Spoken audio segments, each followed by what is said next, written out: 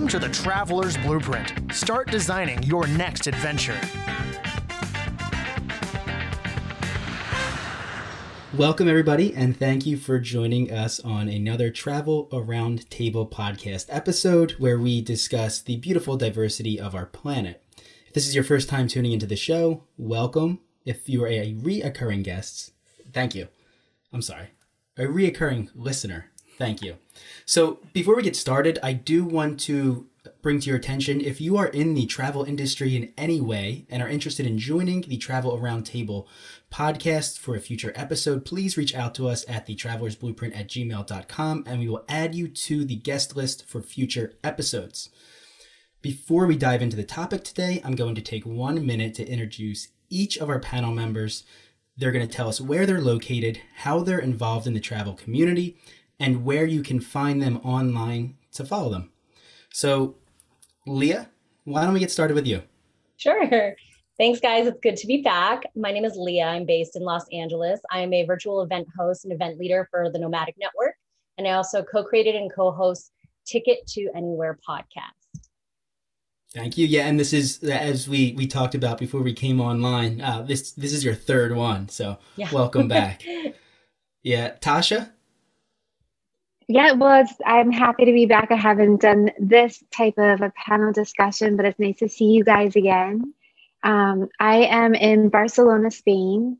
I'm originally from the United States, from the Philadelphia, Pennsylvania area. And I am a reporter and a writer, and I've been focusing on the topic of sustainability, sustainable development, and I created my own series called Evidence of Hope, and it's documenting people around the world who are addressing these huge global challenges with beautiful solutions. And you are more than welcome to watch and follow along. You can see evidenceofhope.com, or you can follow me on social media, Tasha Goldberg.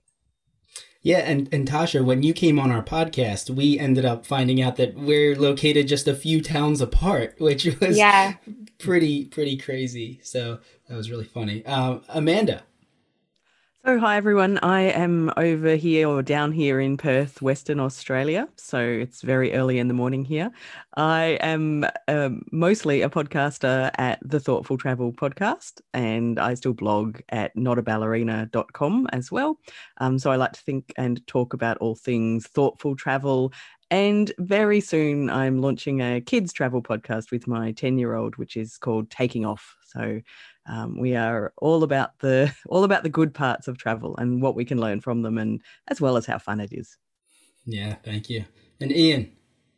Hey guys, good to be with you all. So yeah, I'm Ian, and I'm a travel videographer, frequent flyer. Last year I hosted a web series for The Points Guy and traveled all around using airline miles to fund some pretty wild adventures.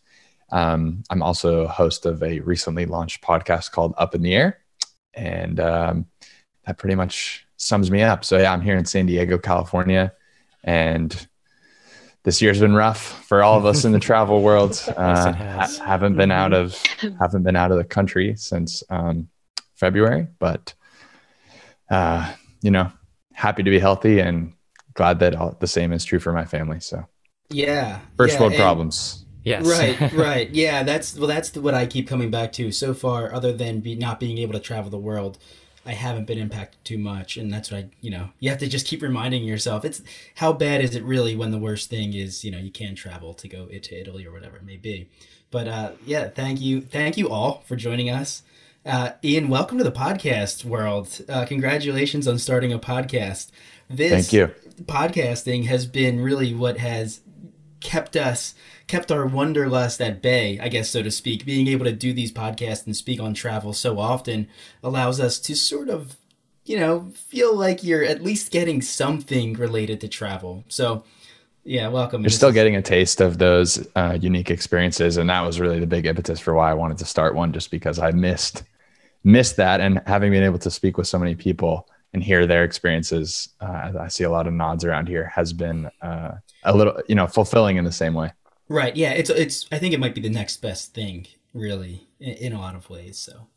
So today's topic is an interesting one. It's a good one, and it's something that we all strive to achieve, and it's travel etiquette. And there is a lot to unravel when it comes to travel etiquette, because I think once that's sort of a very broad term, and then you can go down multiple avenues of what that actually means. So before we get into travel etiquette, I kind of want to define it. And Amanda, I think I'm going to call you out on this one, running the Thoughtful Travel podcast. What does travel etiquette mean to you? Well, I think it's a great and important question. So I think basically having good travel etiquette is about being mindful of the norms and the habits and the customs of your destination and making sure that you don't clash with these too badly. So I think if you have good travel etiquette, then you have at least made a good effort to understand how things work culturally and, typical customs and habits in your destination. And we will never get it perfectly right. But I think having the right intention and trying and learning and, having that for quite in the forefront of your mind when you are especially in a brand new to you culture, that you are trying to quote unquote do the right thing by the locals, then I think you can consider you have good travel etiquette. Yeah, I agree. I think step one is usually research and just know where you're going and the people who occupy the land that you're visiting, and at least have the basics down, right? Don't go in completely blind. And then once you're there, I mean, it's funny. And I was talking to Elliot about this before we jumped on today.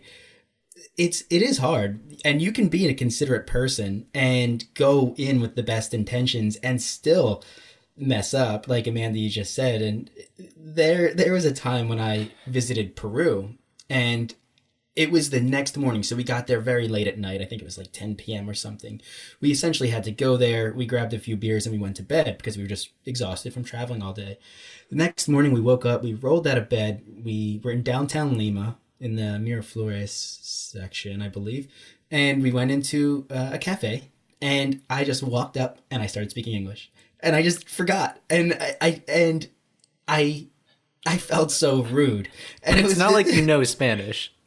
I don't know Spanish, but I would have at least made an attempt, and I could say a few words. But I just hey, excuse me, let me get a coffee, please. And it was just and then I looked at their face and I was like, oh my gosh, I'm in Peru, I'm not in Philadelphia, and I can't speak like that. And I felt really bad because obviously my intentions weren't there, but how many American travelers do that and expect that? And so I'm sure I looked like a jerk to them, maybe, but no, you look like an American. Yeah, I'm sure it wasn't the first time. Did you forget that you woke up in Lima? No, it's not that I forgot. I don't know. I was just maybe in thought. I don't know. Oh. And then as soon as it came out of my mouth, yeah. To be fair, you were walking around with two other American guys, and we were all talking English while we were walking around Lima in the morning trying to find a place to get breakfast. And then, yeah, you were the first one to order. So you're just like, I'll have a coffee. To me, I'm sure you've never forgotten again, Bob. It still haunts me. See? So that's the thing. You have the right intention. That's, I think, often the best we can do. Right. When we travel so much, at least domestically, I'm in two very different modes when I leave the country versus when I travel domestically. And I think particularly in the frequent business travel community, there's this kind of pervasive notion. It's kind of like a know-it-all kind of traveler. But I think when you travel internationally, you really have to be a sponge, and you have to start with the base assumption that you know nothing and that you're not right about everything, and expect that kind of along the way, each thing you encounter, you're going to have to learn. And instead of having the expectation of how it should go. So those are kind of the two different mindsets that I approach domestic and international travel with. And certainly some areas of the country in the US, still you need to be a bit sponge-like. But in general, I do think that's the major difference for me, is just not starting with that assumption that you know how things should go. Yeah, I really like that. The fact that being a sponge is probably the first step in being travel etiquette savvy? I would add to that maybe something about what you feel like you have, that there's an etiquette in what you feel like you have access to. You know, it's easy to sort of go in and feel like, I'm here and I want to know everything. Like, tell me your recipes and where did your grandmother, where was it? And sometimes it's like not appropriate. And so that's another layer of finding the ways that are sort of polite. So like for me, I travel and I collect records, and music is sort of something that people make to share. So it's like an appropriate place to be curious, and where the doors are sort of already open. It's not, asking for something that's really deep and private, intimate, and it gives you a chance to start to build some relationships. Yeah, I think that's very important to consider. And, obviously I'm an American and all of my major experiences are here, but I realized traveling around that a lot of the cultural norms, the conversations we have, the things we ask one another are not typical in other nations. Even the way we greet each other and certain body language is not typical. And so I do think it's important to make sure that you at least spend a little bit of time in your travel planning considering cultural norms, as much as you consider, how long it's going to take to get from the Colosseum to the Vatican. You need to understand the certain cultural norms, just as important.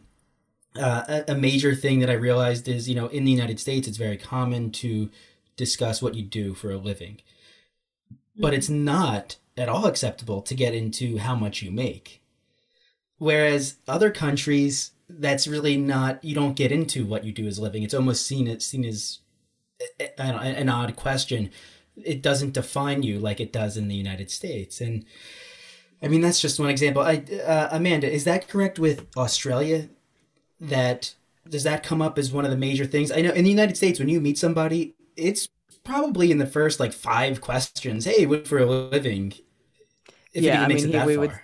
He would say, well, what do you do? And the intention is mostly that's going to be, what's your career? So I would like to think that wasn't the case, but I think it's still, still is. But we also don't talk about money. So it's, we're very heavily influenced by American culture these days. So. Sorry. Yeah. For good or for bad. Deathly silence. Yeah. Yeah. Yeah, and I can't remember now which culture I'm thinking of, because I thought it was a Western culture that did not view occupation as seriously as we do, where it was more, you introduce yourself to somebody and it's, what do you do for fun?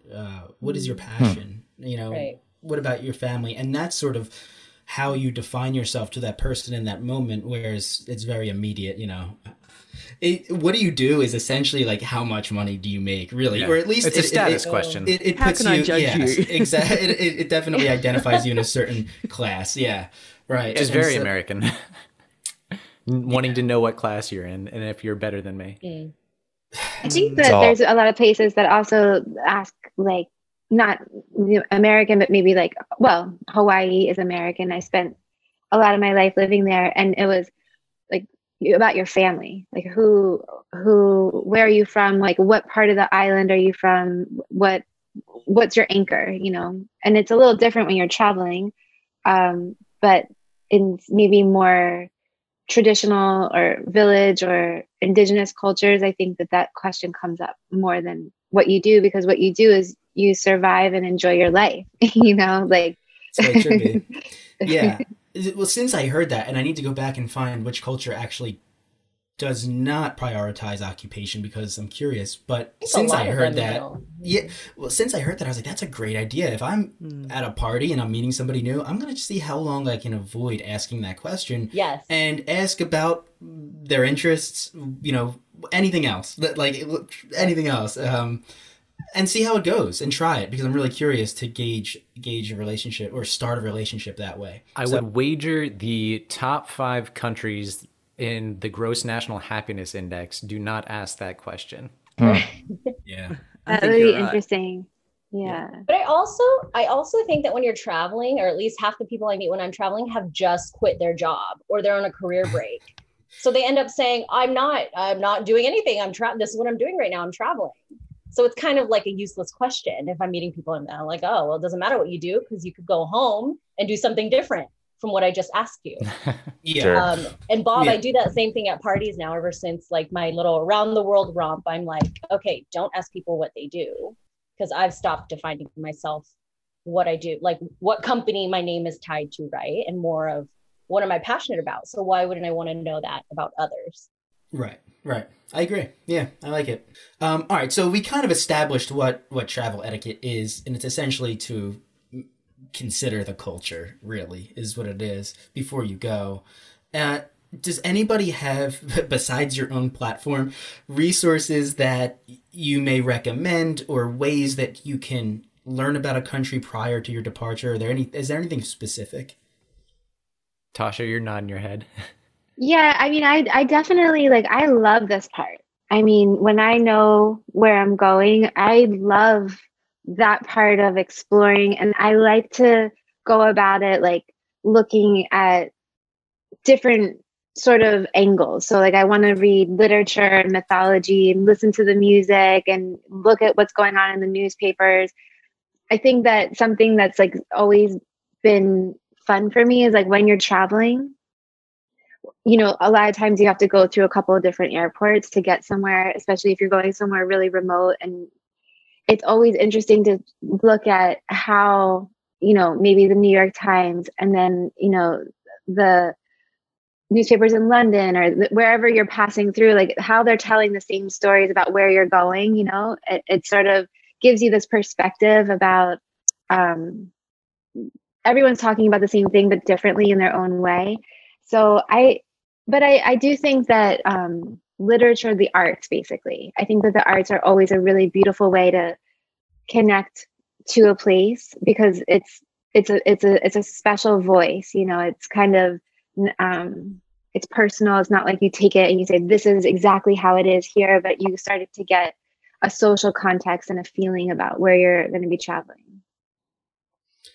That's really interesting. Yeah, I look to foreign publications for my news now, just to draw my own conclusion from someone outside of the U.S., essentially to try to avoid bias.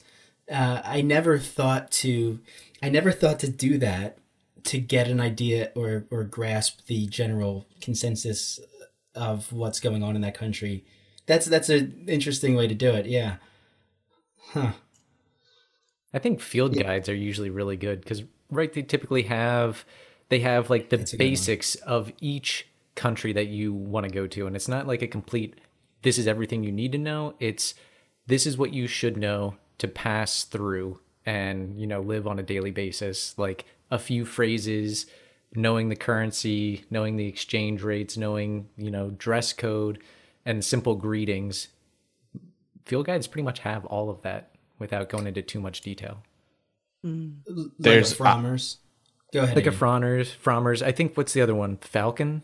Lonely Planet. There's Lonely Planet. Yeah. I recently read a Lonely Planet guide on some Central American locations. And I was actually, I mean, obviously this information is also online, but the information is very succinct in those guides and it's very helpful. But I think kind of a more modern take on that is there are so many travel podcasts now that if you were to just literally search for the destination you're going to, I guarantee you could find probably a minimum of half a dozen great podcasts on that location, if not, you know, a dozen or 2 dozen. There's so many now, but particularly if it's a popular destination, and you know, to hear in depth someone's experience and the kind of cultures that they adhered to. I mean, I think that's pretty much all you need to know. Hopefully. Yeah, I think podcasts are a great way to learn. Obviously, I'm biased. I have a podcast, but the reason I have a podcast is because I already was using them, you know, for information, right. And yeah, it allows you to typically you get a critical discussion on whatever, you know, the topic of that podcast is. You can listen to different opinions. You can listen to people go through their experiences.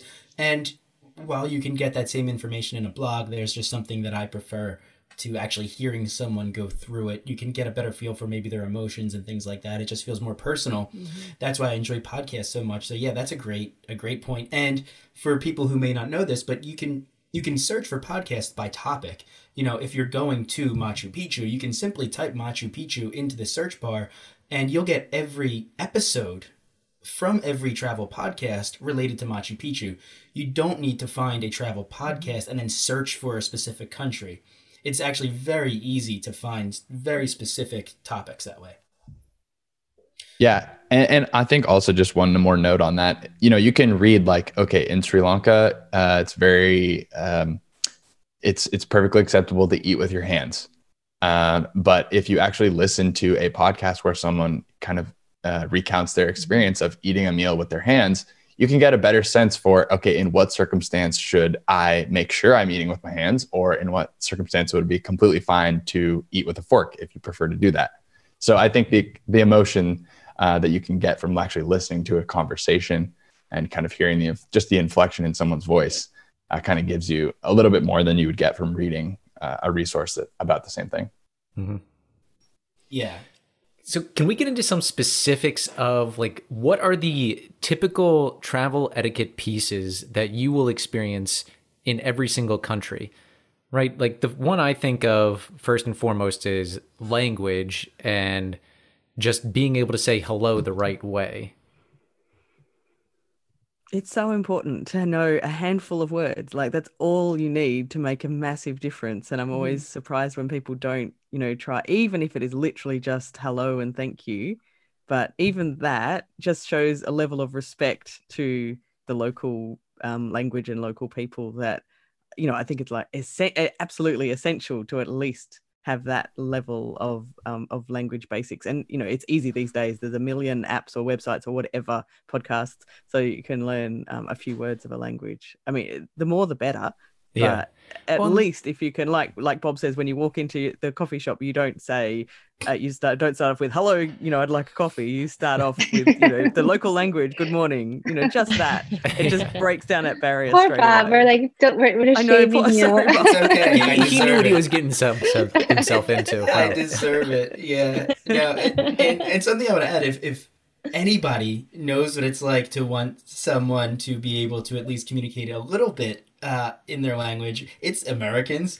They can't stand when people travel here and can't speak English. It's insane.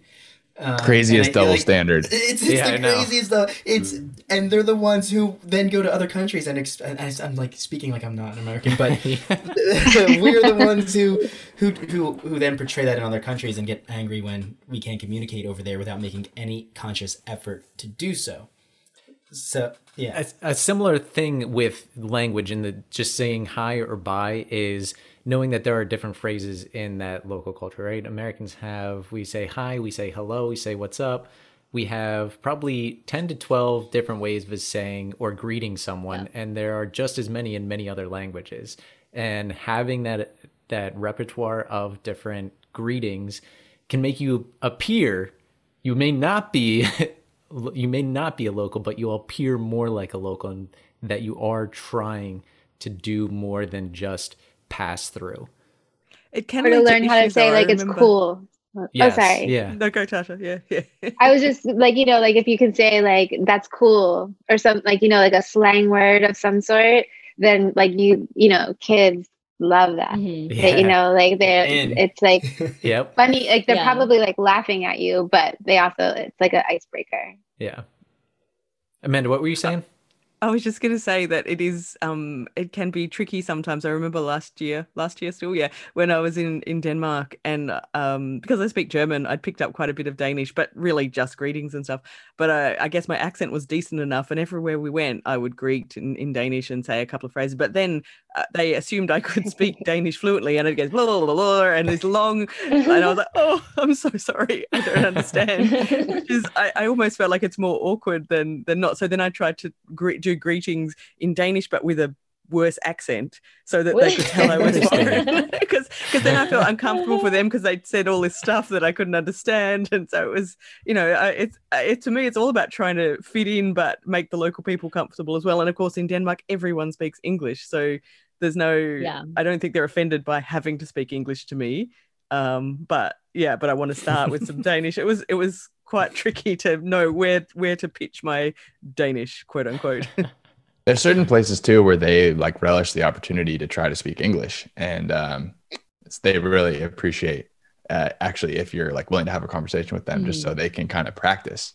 I ran into that in Doha in Qatar, where I mean a vast majority of people do speak English already because they're I don't know what the actual percentage is, but a staggering percentage of people that live in Doha are not from Qatar. And so just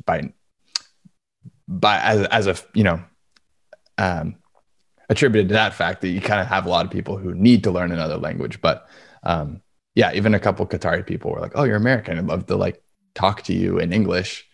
It was really fun. Bob and I ran into that when we were in Peru. One of our drivers going from a few of the villages in the Inca Valley, I could speak some Spanish, so they were able to ask me a few questions, and then we actually had basically translating sessions, and we were teaching each other. I was teaching him English, he was teaching me better Spanish, and it was a lot of fun. Mm-hmm. But you're right, it does happen more often than not, especially when you know a second or third language. Yeah, I'll never forget the Swedish hello. Hey, hey. That's it. That's so pleasant. Hey, hey. Yeah. I like it in Slovak and Czech and stuff. It's ahoy, which I think is kind of cool. It's like no way. pirate-ish. Yeah. All day. Ahoy, ahoy, ahoy. I don't know if I could get used to that. Yeah. Oh, you do, I promise. All right. So language is a big one. Want to move on to food? Yes. Let's move on to food. So also, I'm very hungry right now, so this is going to be food is a very big one. I actually was a vegetarian. I was born a vegetarian, raised a vegetarian, and like food is something that is like, if somebody is like offering to like cook for you in their home, it felt to me like I needed to just be able to say yes instead of being like, actually, can you steam some broccoli for me? Like it just was a little too like, so I started eating meat, and my very first meat experience was pretty intense. Should I tell you guys about that? Yes. I don't think we learned about this on your episode. I just really want us to like commit to like not judging me right now. Okay. No judgment. This is judgment-free zone. Yes. So I was, so I was working and traveling back and forth to China. I was doing a project in China, and I was working with a community, and it was a lot of this like trust building that was happening. Like I would go and come back, and like I really wanted to connect with them because I was talking to them about their challenges and trying to create sustainability projects that weren't like, projecting what I think they should do, but actually helping them. And so there was this day after a couple of visits that I was invited for lunch, and I was kind of like, yay, like, okay.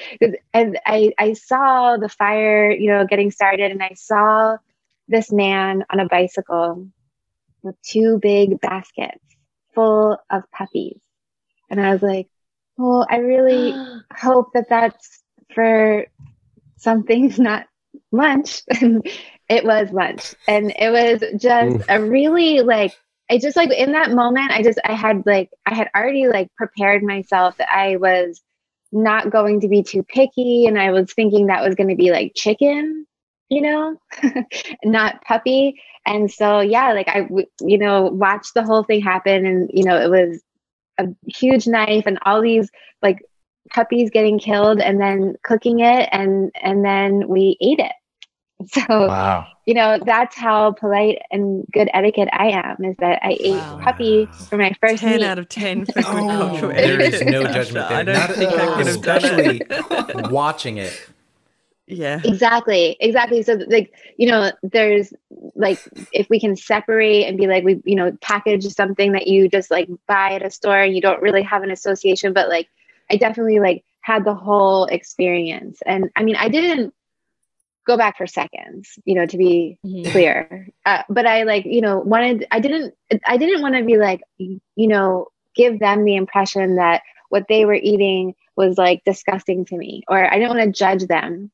And the puppies aren't pets there. They're like, what maybe pigs are like in certain parts of the world. Like it's just a different, connection or relationship with like what is a pet and what is food. And so, yeah. So what that did was. it taste like?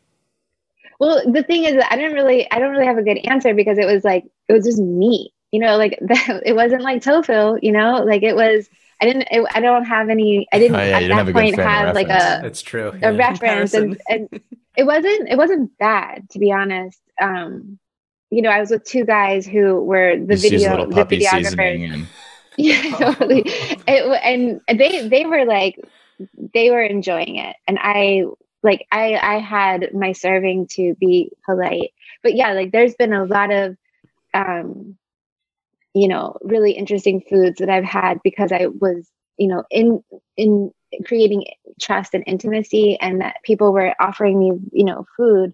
But I think that, in the end, I never regretted it. And I feel like it never made me sick. And, the things that I feel like I've gotten sick from eating abroad are not what people have cooked me in their homes. It's like, it's these things were made with love and it's shared with love and eaten with love. So I really like this topic because I've always wondered about individuals that have, by choice, dietary restrictions. Because obviously celiac disease, you just can't eat gluten, but choosing to be vegetarian, choosing to be vegan while traveling is often puts you in precarious positions, especially when A, you may not know what the food you're getting at a restaurant is, but B, if you're having one of those in-home experiences like Tasha had and you want to be polite and you want to be courteous to them, do you forego your last, in Tasha's case, what was it, 25 years of being vegetarian? I was older than that. I think I was like probably, but yeah, basically, like it was like, I remember afterwards, like there was a cute t-shirt and I was shopping with my sister and it was like something like, hug me, I'm a vegetarian. And she's like, but you're not. And I was like, oh my God, I'm not a vegetarian. The shame, Do you I had a similar now? experience. So are you, I don't buy a lot of meat, but I do eat meat. Like it sort of started meat. I also lived in Hawaii for a really long time. And so I started eating fish when I was in Hawaii. And, it was a similar situation where I lived in a neighborhood where there was a family that was a fisherman, and it was like a community experience to like share food together. And yeah, like, because normally, not this year, but normally I'm on the road all the time. So I have learned to value like experiencing a culture through the culinary, part of what's going on there, and tasting things and just being a lot more relaxed. But like when I'm home, I'm like, I don't usually like go to the store and buy a steak. You know what I mean? Right.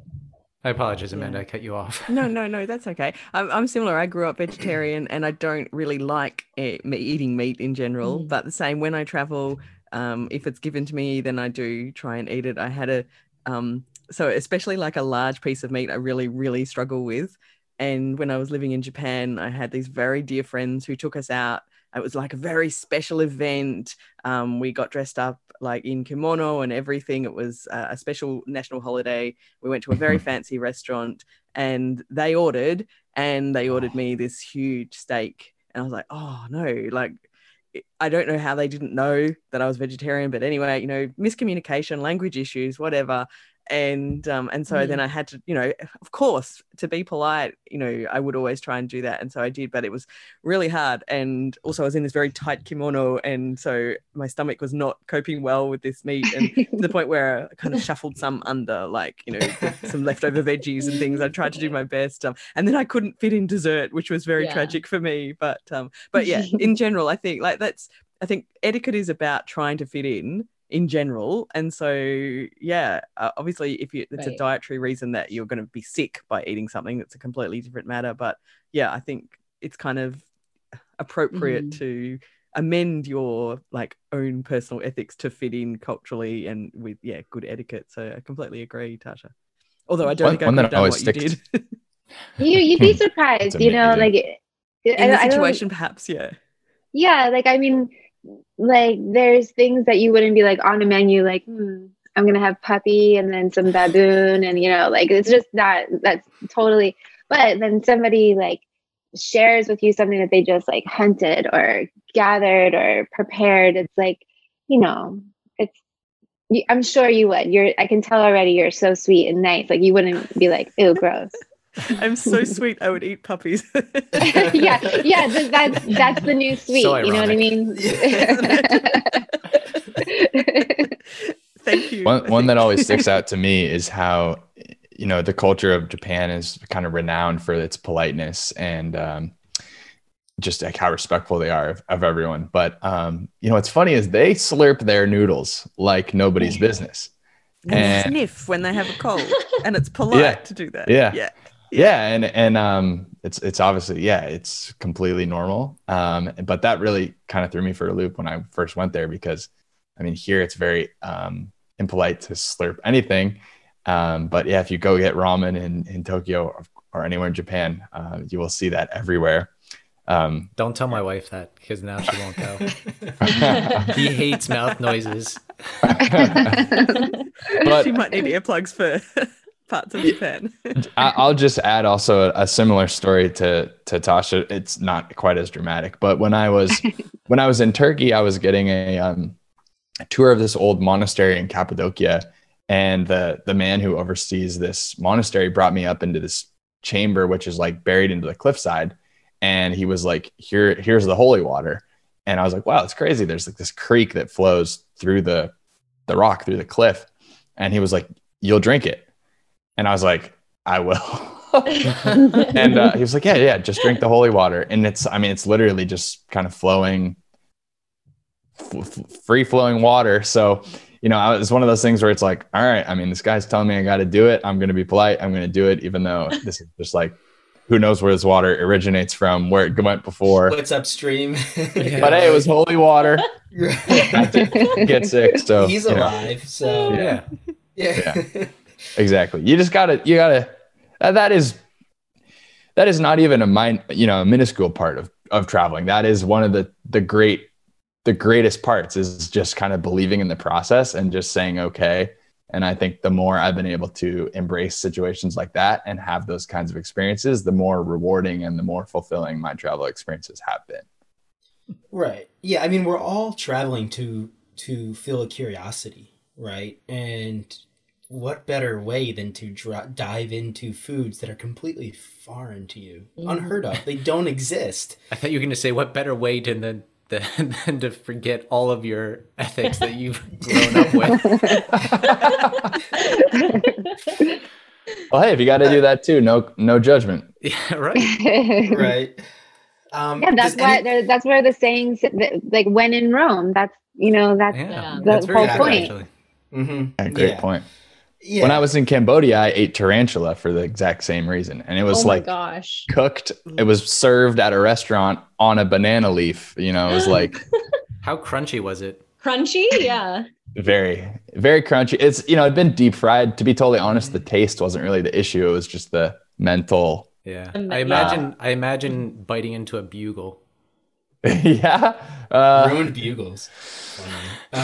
That's accurate. That's accurate. Okay. Yeah. I regret not eating bugs in Thailand. I got cold feet and I wanted to try them. They had like the scorpions on the stick and I think it was crickets and stuff. And they have those in Arizona. Crickets are great. I'm a fan of crickets. In a lollipop. Yeah. One of my friends actually brought me one from her trip to Arizona, and I had it. And I ate it after like 6 months. But I did. I ate the whole scorpion in the middle. I got to it. And it took 3,824 licks. Oh. I believe that you definitely counted to it. Does anybody have a story where they did not take the food?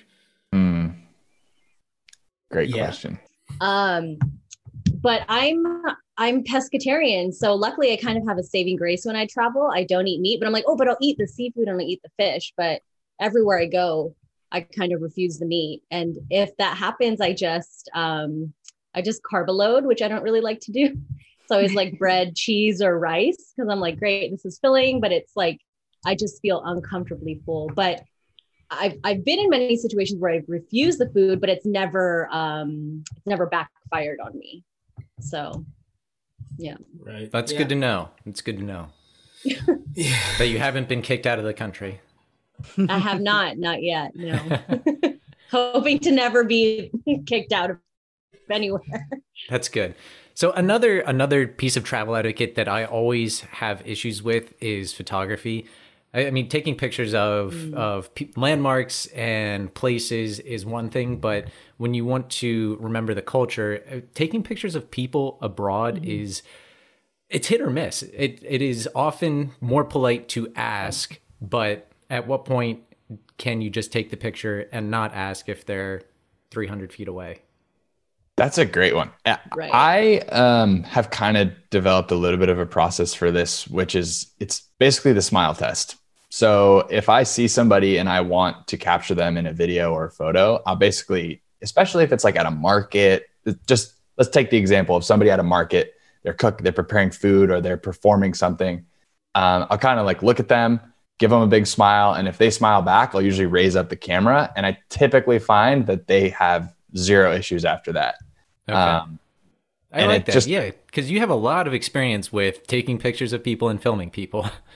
Yeah. And I've had a lot of people who the camera is a barrier. Absolutely. And when you raise that camera up, immediately people kind of shut down their natural affect. And I do find that like starting without it and just like making a personal connection, even if it's just a smile, makes a huge, huge difference. And I recommend it now, because everybody knows that phones take pictures.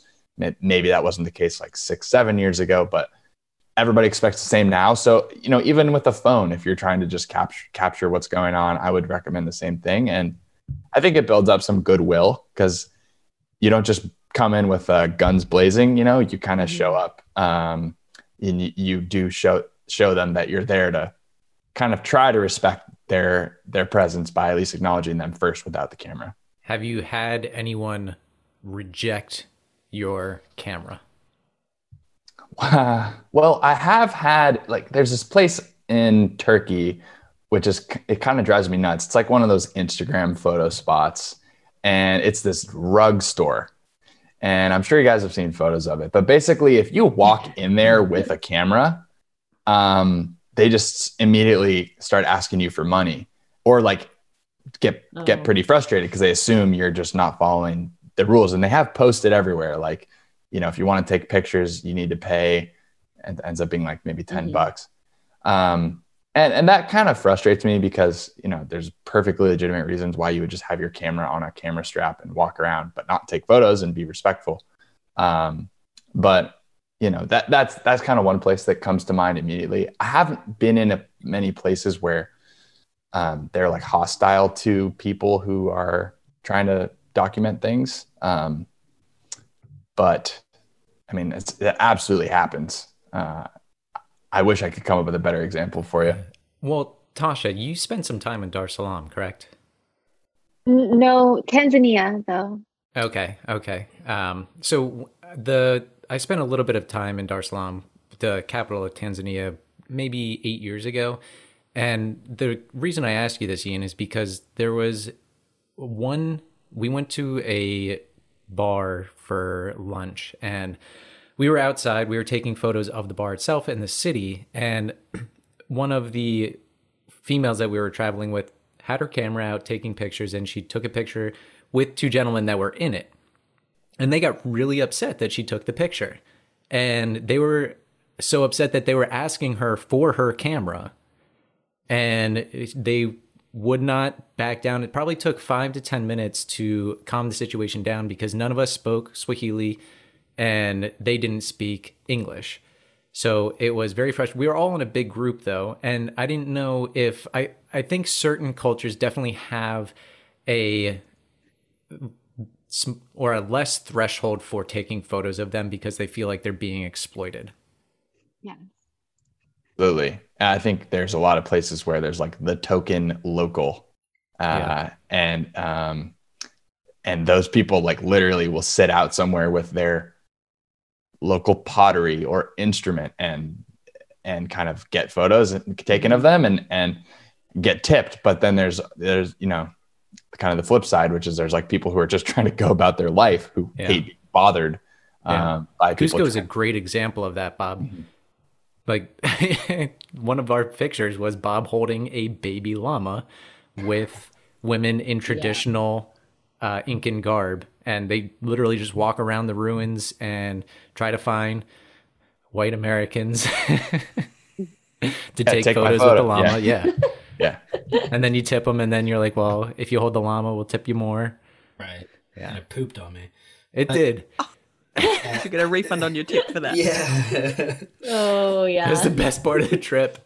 There is a something that needs to be said about the difference between taking pictures and enjoying yourself, and then the exploitation of the locals, right? That's like a hot topic and not something that I'm well versed on and can really speak on, but I do know that it's something to consider, and you should absolutely, especially if you're going to countries that have these issues, look into before you do travel there.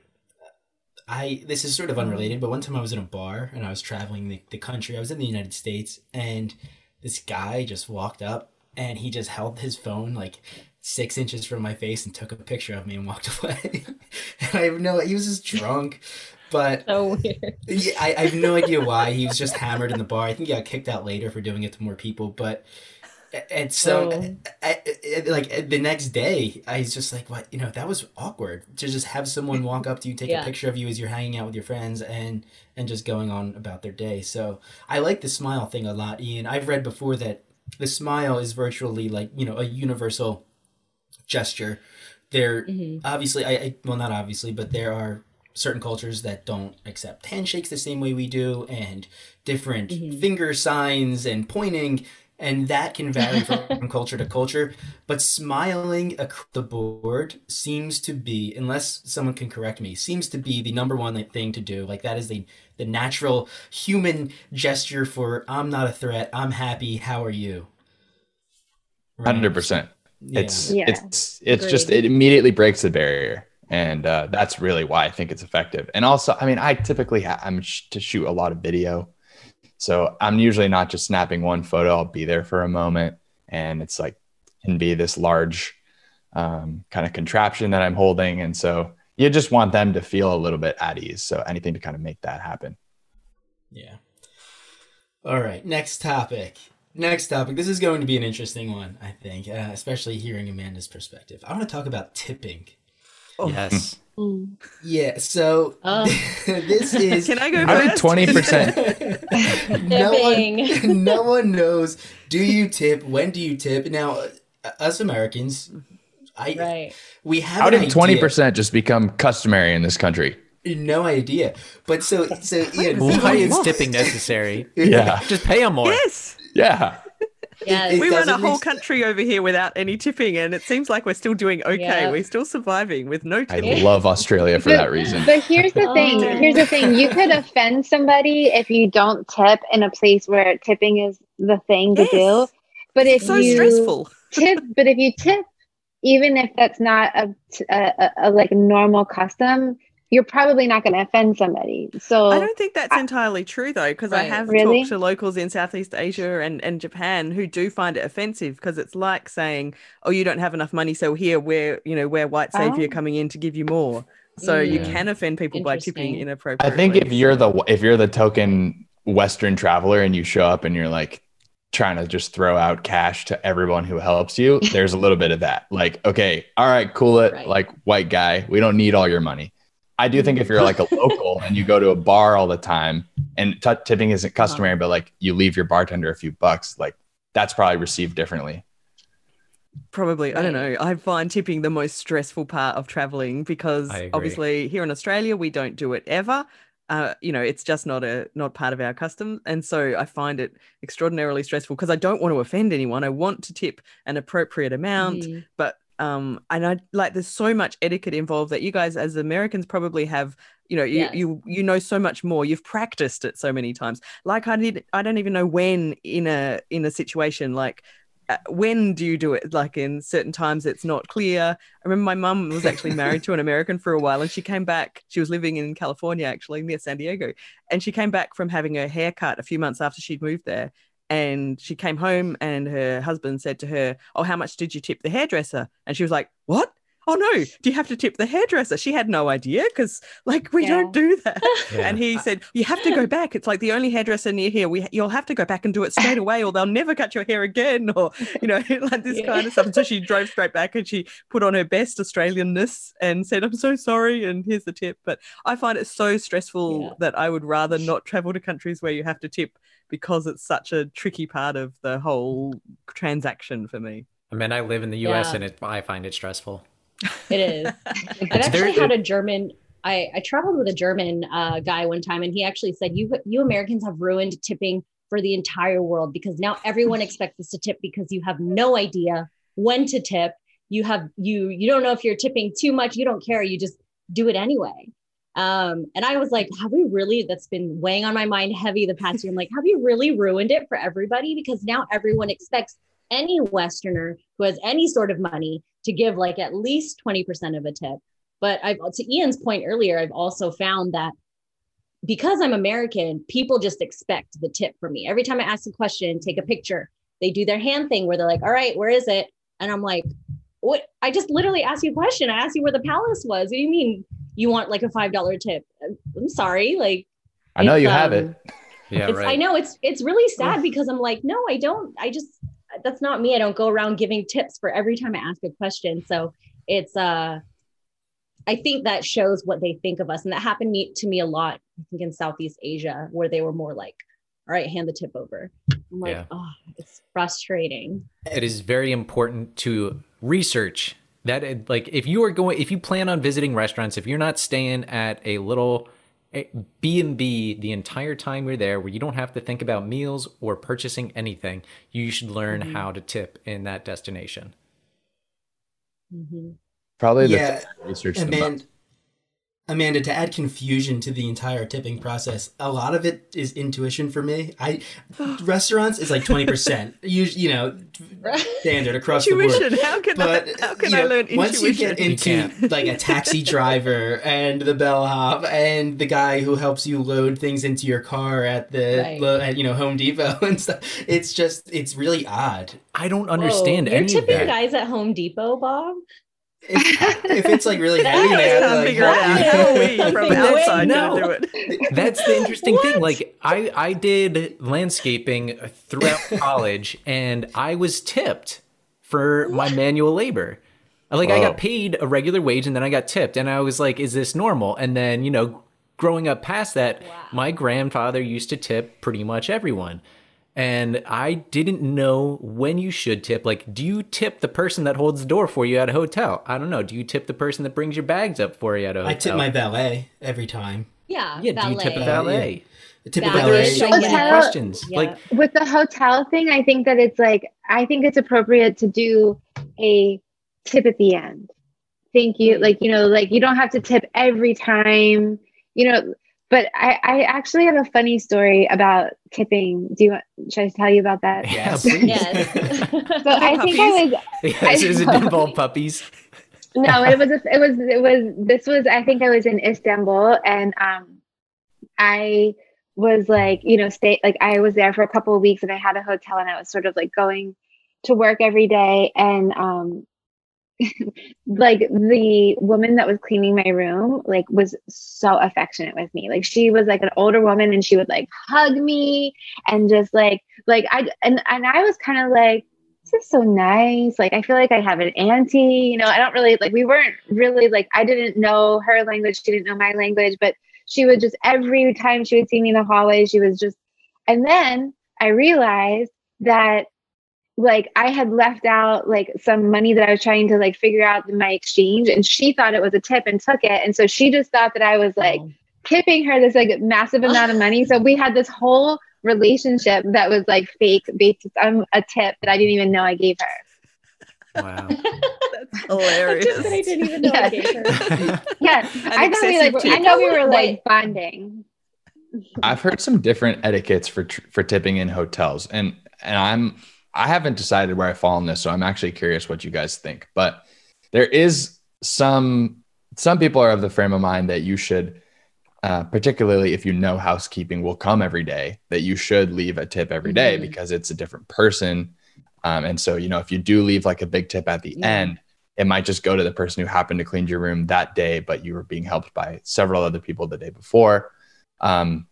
So I'm curious what you guys do at hotels, and I guess I'm not thinking of any particular region, but maybe if you have a region definitely specific. only tip at the end for housekeeping. Mm-hmm. I tip at the end, and then how much I tip is again intuition on how dirty I made the room. If I'm just passing through and I crash in the bed and I get up and I'm on my way the next morning and I really didn't touch anything, I'll leave a few bucks. But if I'm there for a week and they need to come in throughout my time there, I'll leave more. And again, it's just a judgment because there really isn't any particular number. It's just how generous you want to be and how much money you have. You need to obviously tip within your means. And so, yeah. Sorry, is that really what? I find this so hard. So really, but how will they know if I'm tipping within my means? Could they be offended because they think I'm poor? Like, there's so many levels to this whole tipping. A lot of people don't tip at all. So even in America. Even in America, yeah. Yeah. Mm-hmm. I'm one of those. I seem like a villain now listening to all of you because I can count on one hand the amount of times I've tipped at a hotel because I've left it in worse condition than I found it. And most of the time when I stay at a hotel, I put the do not disturb sign up for the entire stay, and they only end up cleaning the last day. And even if it's like a week long. So there are some people I talk to that expect new towels every day because they're at a hotel. They expect the bed made every day because they're at a hotel and they want it. And I don't care for that. I would prefer to let them focus, let the people doing all the cleaning focus on other rooms that people want that because I don't need it. I'm with you on that.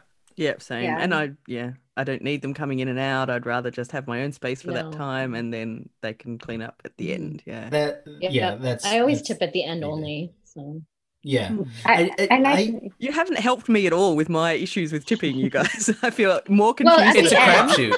It is a crapshoot.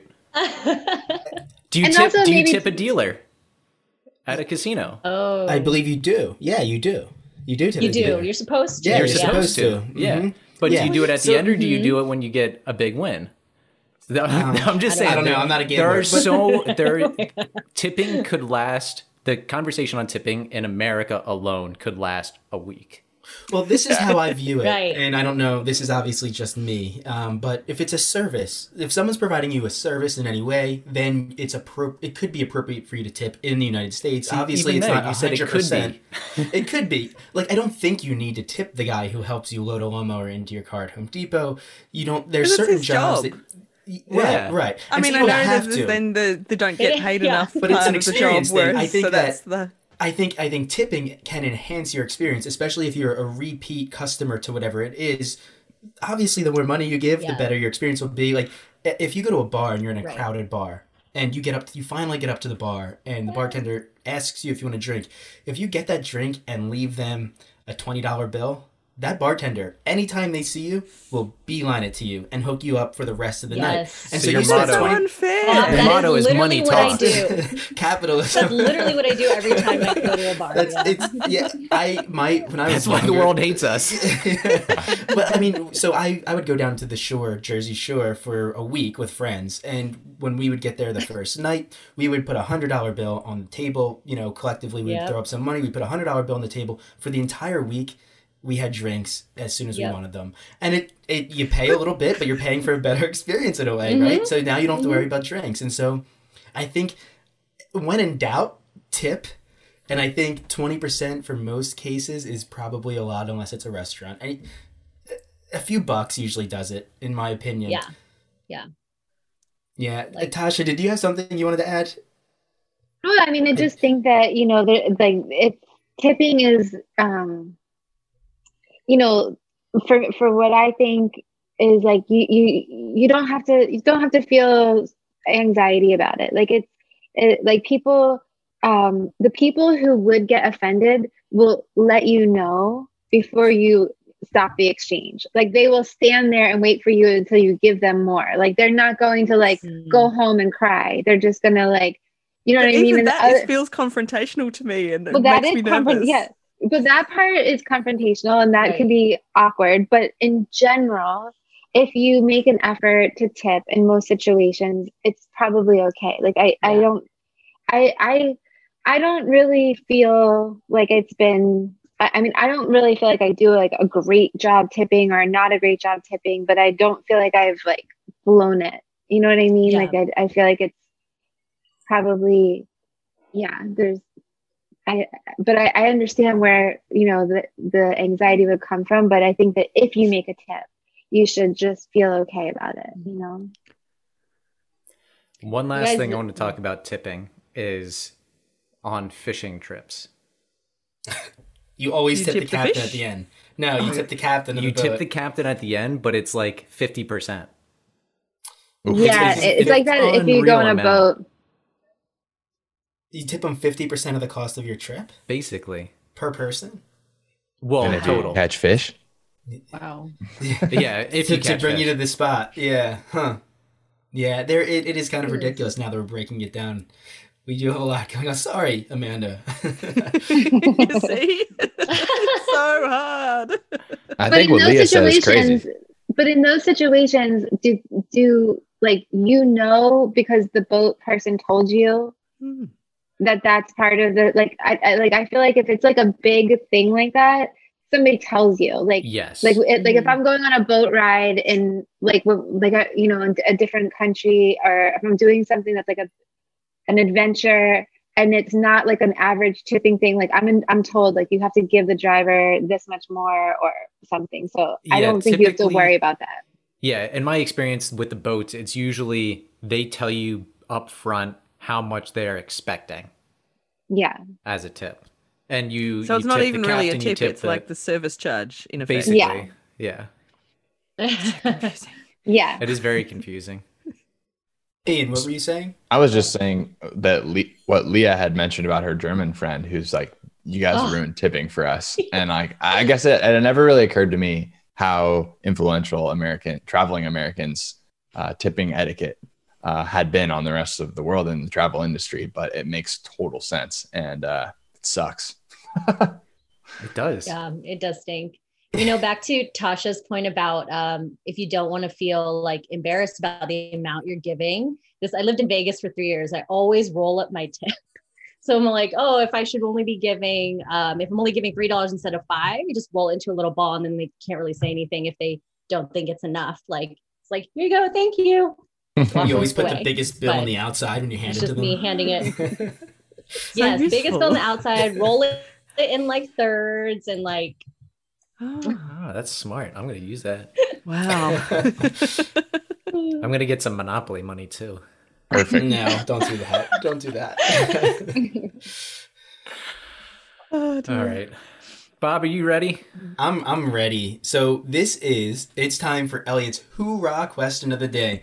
We're still working on that. We're figuring that out. You should sell that sound effect, Bob. Yeah. It's Bob's version of a ham horn. Mm-hmm. So we're gonna start with Amanda, and then we're gonna move to Ian, then Tasha, then Leah. Amanda, if there's one thing you should not do while in a new country, what would it be? Don't go around speaking English all the time, which we've already discussed. Yeah. And one thing that you should not do, that's hard. I'd like to have something more profound to say, and I just can't. It can be very. Don't spit out the food. Don't feel. I mean, actually, I have a. Is this like a lightning round, or can I give a quick story? You can give a quick story. Okay. So you've got to try and you don't sort of screw your nose up at the food, I suppose, is what I want to say. When I was in Japan, I ate a lot of very unusual things, and a lot of them tasted, well, unusual, and especially really weird, slimy textures. Like they eat lots of things that are in the sea that I can't even name. I remember one time eating with friends, Japanese friends, and they couldn't even name them, even in Japanese. They're like, we don't know what this is. But I always tried very hard just to, eat, swallow, and try and have a pleasant expression on my face still, because I think that's, it's very inappropriate to express how you actually sometimes feel about what you're eating.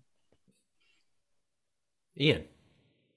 Well, mine is less of a snafu to avoid and more of a experience enhancer, I suppose. And what I would say is I always try to don't present yourself as a tourist. Don't wear cargo pants and a backpack and carry around a map. Really try to make a concerted effort to blend in. If for no other reason than to have the most authentic experience that you possibly can, because I think I think when you aren't such a stark contrast to the local people, you have a more integrated experience. And so I'm not gonna wear a turban if I'm in the Middle East. That would be, I think, taking it too far. But I'm also not gonna wear Lululemon pants and like a Nike t-shirt. And would you wear Lululemon pants in the US though? I do. I do. Yeah. Are they comfortable? Very, and I highly recommend them for travel. Yeah. I didn't know they had them for guys, to be completely honest. Your world is about to change and your wallet is about to empty. Can we get some Traveler's Blueprint branded Lululemon pants, guys? Absolutely, coming right up. Already in production. Yep. Anyway, that's what I would say. Do not do not present yourself as the tourist. I like it. Tasha. I would say do not be arrogant. I think that do not try to correct somebody doing something that is their way of doing it. Do not come to save people or teach them this new American thing. Obviously exchange is beautiful. And when you have an opportunity to, share your experience and have that. But I think that the number one thing about travel is to be humble and to be receptive. And so really checking your arrogance and your mission, not to take something to people, but rather than, just be open and respectful. I like that. Mm-hmm. Leah? I hope you guys can hear me. I'm sorry. We can. Because I'm breaking out for my sound is breaking up. The image is breaking up. I would say very practical. Just don't come in speaking in a very loud North American obnoxious accent. Kind of like Tasha said, humble yourself till you've learned a few things. You've done your research. Try to observe what others are doing around you. Ask the locals, maybe, how things are done, what's polite, what's correct. And that would probably be my very first thing, is just maybe not talk or act so loudly. All right. Bob, do you have anything to add? So in my opinion, one of the worst things you can do when traveling is enter a new country or culture with a preconceived notion of what your experience should be like. I think going back to what Ian said earlier, you should be a sponge in everything you do and try, and with everyone you meet and everything you see. You're there to learn, and so just make sure that, kind of check everything at the door, and I don't want to say reinvent yourself, but step into that new country almost as a blank slate, and I think you'll have a profound experience every single time. Yeah, and I think to sum it all up, basically don't do a lot of the stuff that you wouldn't do in your own country. There you go. Yeah, that's a good way to put it. Yeah. All right. No Cabo behavior. No, Yes. no, No Cabo, Cabo. or for you, Amanda, it would be Bali behavior, I think, right? Got it. Yeah. Yeah, I was on needing Yeah. the translation there. Yeah, Cabo, it's in Mexico. It's an apt comparison. Yeah. No. That's how I identify Bali. It's Australia's Mexico. They're Cancun. Yes, it is. Right on. Yeah. All right. Well, thank you, everybody listening. Thank you for listening. Thank you to all of our guests for joining us today. If you're listening to this or watching it on YouTube, subscribe and check out our show notes. All of the links to our guests' websites will be there. Subscribe to their channels, learn a ton, learn travel etiquette. I think that's it. Tune in next month. Thank you. Thank you, guys. Well, thanks, guys. That was Thank heaps you. of Thank fun. you all Thank for you. coming back on. This is awesome. Yeah.